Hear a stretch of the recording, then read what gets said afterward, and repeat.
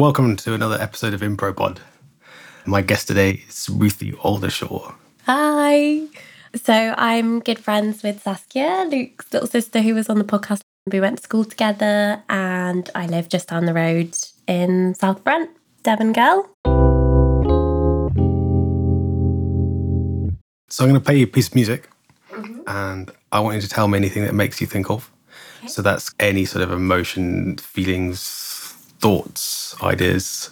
It could be as abstract or as specific as you like.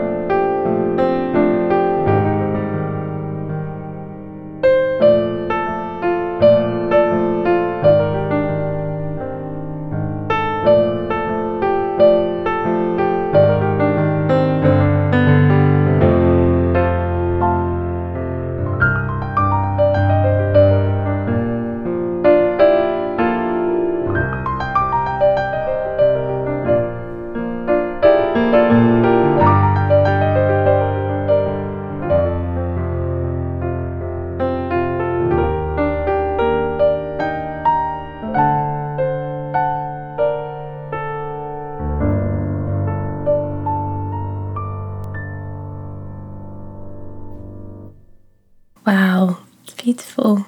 I did a lot of ballet when I was younger and I did a lot of dancing. Every time I listened to music, I made up dances in my head. So I find it quite difficult when I'm listening to music not to just imagine dances and build choreographies in my mind. With that one, when I first closed my eyes, it was on a beach, but it was quite an abstract beach. And the sun was rising but spinning at the same time. And then I think my mind is a little bit chaotic. So then it just went into lots of people spinning. So tell me about the abstract beach. What do you mean by that? So almost like someone had painted it. The sun was, if you were to draw a sun, like the yellow circle with triangular rays, and spinning around, the kids painting. When I imagine people dancing, it's more people interacting. I'm not good at dancing, but I love spinning around and having fun with friends and dancing that. But in my mind, it's very fluid. So you up for telling me some sort of story? Yeah. A story that comes to mind is when I got really lost on Dartmoor. When you're growing up and the feeling of getting lost is such a visceral thing, isn't it? I love how with Dartmoor it feels like you can go up there and be like a guest in Dartmoor's space, but it's its own presence, isn't it? It's a really beautiful, strong presence. I got really into running just after COVID when I'd been working lots and I didn't have any running shoes at that point. I just had normal Vans and I just left the house with no real plan and just ran. When I found that with running, it could just completely clear my mind. Such an amazing feeling. One day I took my dog Lyra and my sister's dog Jensen for a run up on Dartmoor. I'd run up to the dam. It was autumn time, the evenings drawing in much earlier. I saw this path and I thought, oh, it looks a little trail run, I'll go down there. And started running down and I was listening to a storybook and having a great time. And it was probably 4ish and I didn't have my phone on me and I had run off the track. And suddenly I had no idea where I was. And it was getting dark, it started getting quite cold. And then I couldn't find my way back. And I ended up down at the bottom in a bog.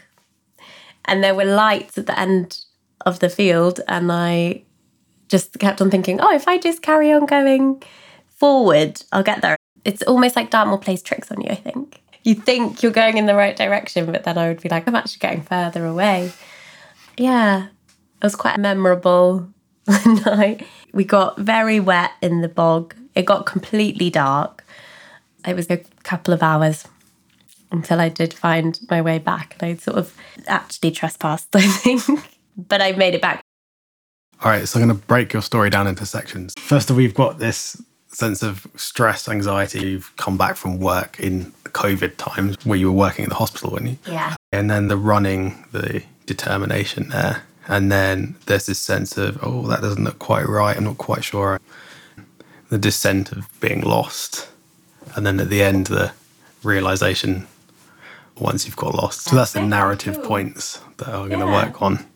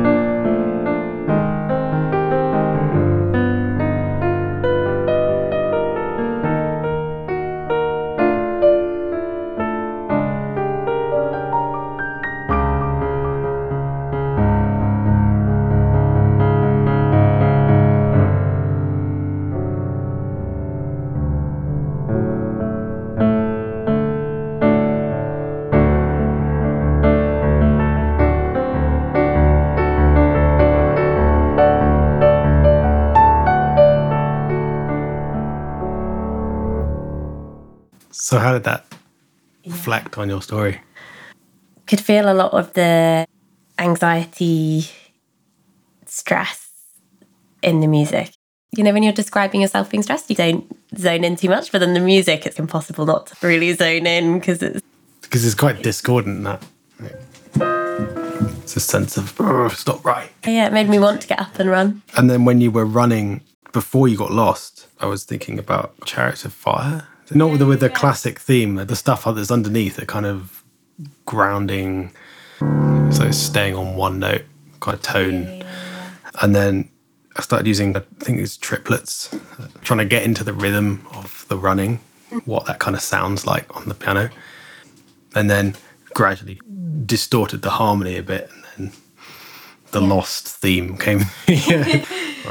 And it felt like there was also the sense of amazement at our world and at Dartmoor and nature. It was a really misty, not nice weather. Like I'd probably rather stay inside. Because you didn't mention that in the story, really? But I was imagining that when I was playing it. So you up for telling me another story then? Yeah, okay. When I was at university, in the summers, I was still working as a student midwife, so I had to stay in Northampton. I moved into this student accommodation that was right by the hospital, and I was living in a room on one of the top floors, and it was one of those rooms with the fob cards, so it kind of locks automatically. And I left it in the room and I went out to go and have a shower, and I didn't remember to bring my towel with me. And then I realised that I had now locked myself out of my bedroom and didn't have anything to wear. So I remember I picked up the bath mat and I was like, maybe this would be a good cover. And then I thought, that's not going to work. I used the toilet roll and I wrapped and made myself literally a bodysuit of toilet roll. And then I had to walk down all of the stairs and go down to the security and explain the situation, that I've accidentally locked myself out of my bedroom and I don't have a towel, so that's why I'm currently just wearing toilet roll. Did you like mummify yourself? Yeah. Wow. But it worked effectively. It was actually fine. He was really sweet. I think he was trying not to laugh. He definitely did have a little giggle. He lent me a jacket to wear and yeah, he was really nice. And it was just funny. It was okay. I learnt a lesson.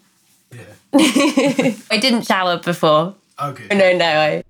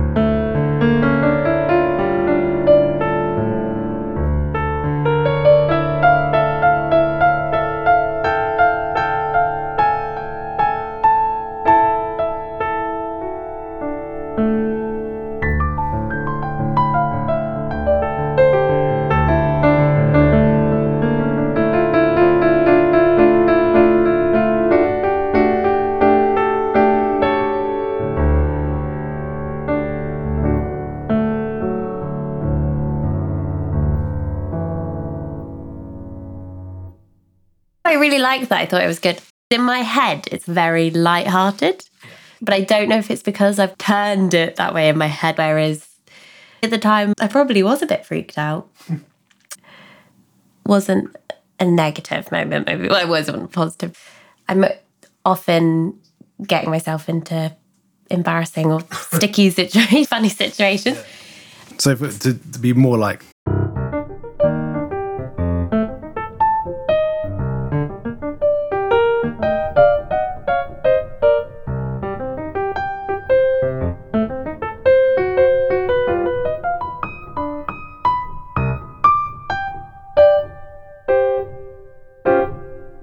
Yeah, that was it.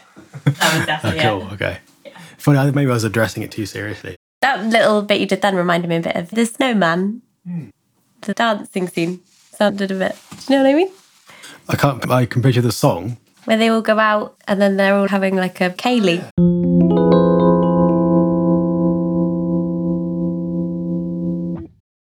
What's your relationship to improvisation? I have absolutely no musical talent at all, but I've done a lot of improvising through dance. Not for years now, but I think it's still in me to want to do it. When you first learned to dance, do you remember anything about that? I just remember being at school, not being able to concentrate. Any kind of movement and my mind clears a bit. And with dancing, I'd noticed my mind would clear and time moves differently. And I guess people talk about flow states and stuff. If I'm still, my mind is busy but frozen. Yeah. So if I was to improvise to going into this flow state. So starting with my usual state now, my mind's like, blah, and then going into the chilled state.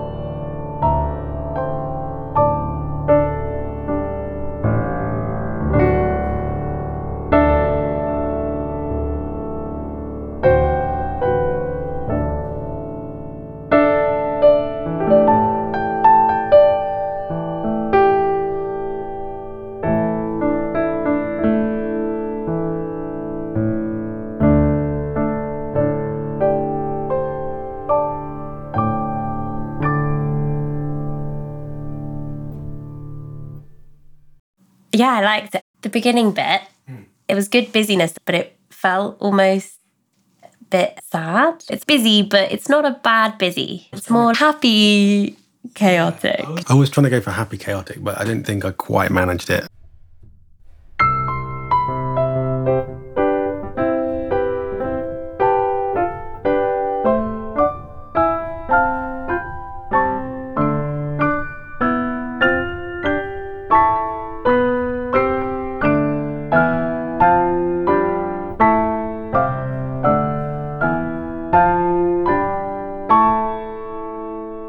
That was good.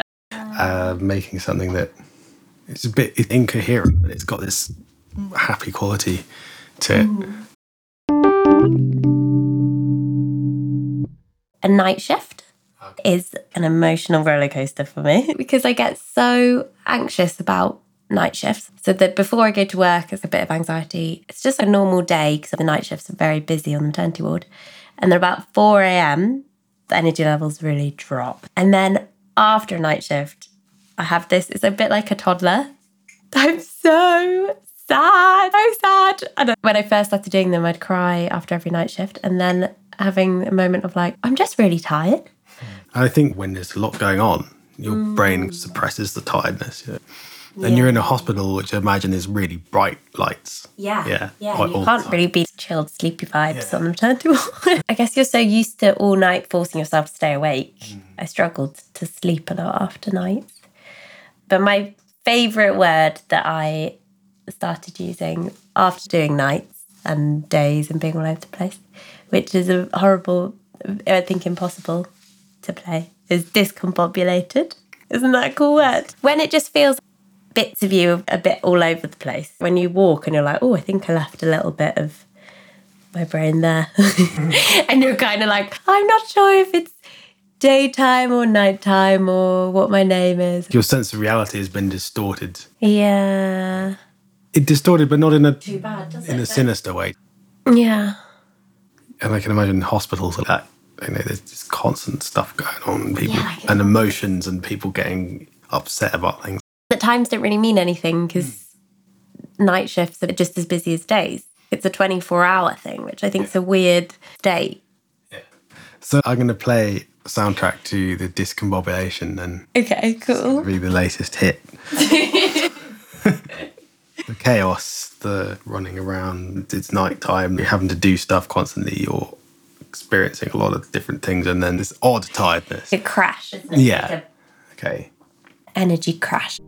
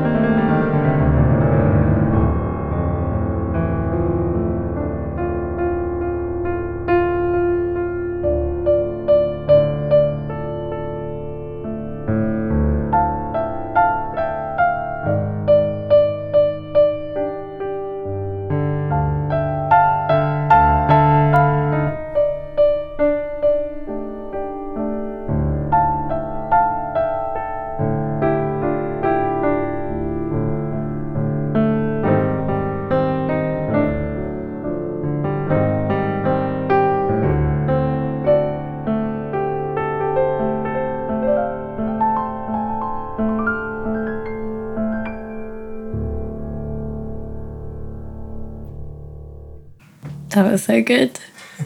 There was a real moment of the crash. Yeah. You kept trying to carry on when you're so tired. Yeah. Could feel that.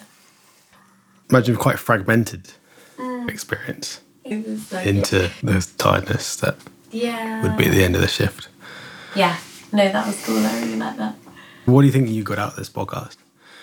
Firstly, it was just really cool hearing everything translated into music. Music is really important, isn't it? You feel it in your skin. I think it also made me reflect on thinking about my mind being really busy and the difference with when I am moving. And probably quite beneficial to be aware of that. You gain a sense of self-awareness by saying, oh, look, I'm chaotic today. Okay, let's go.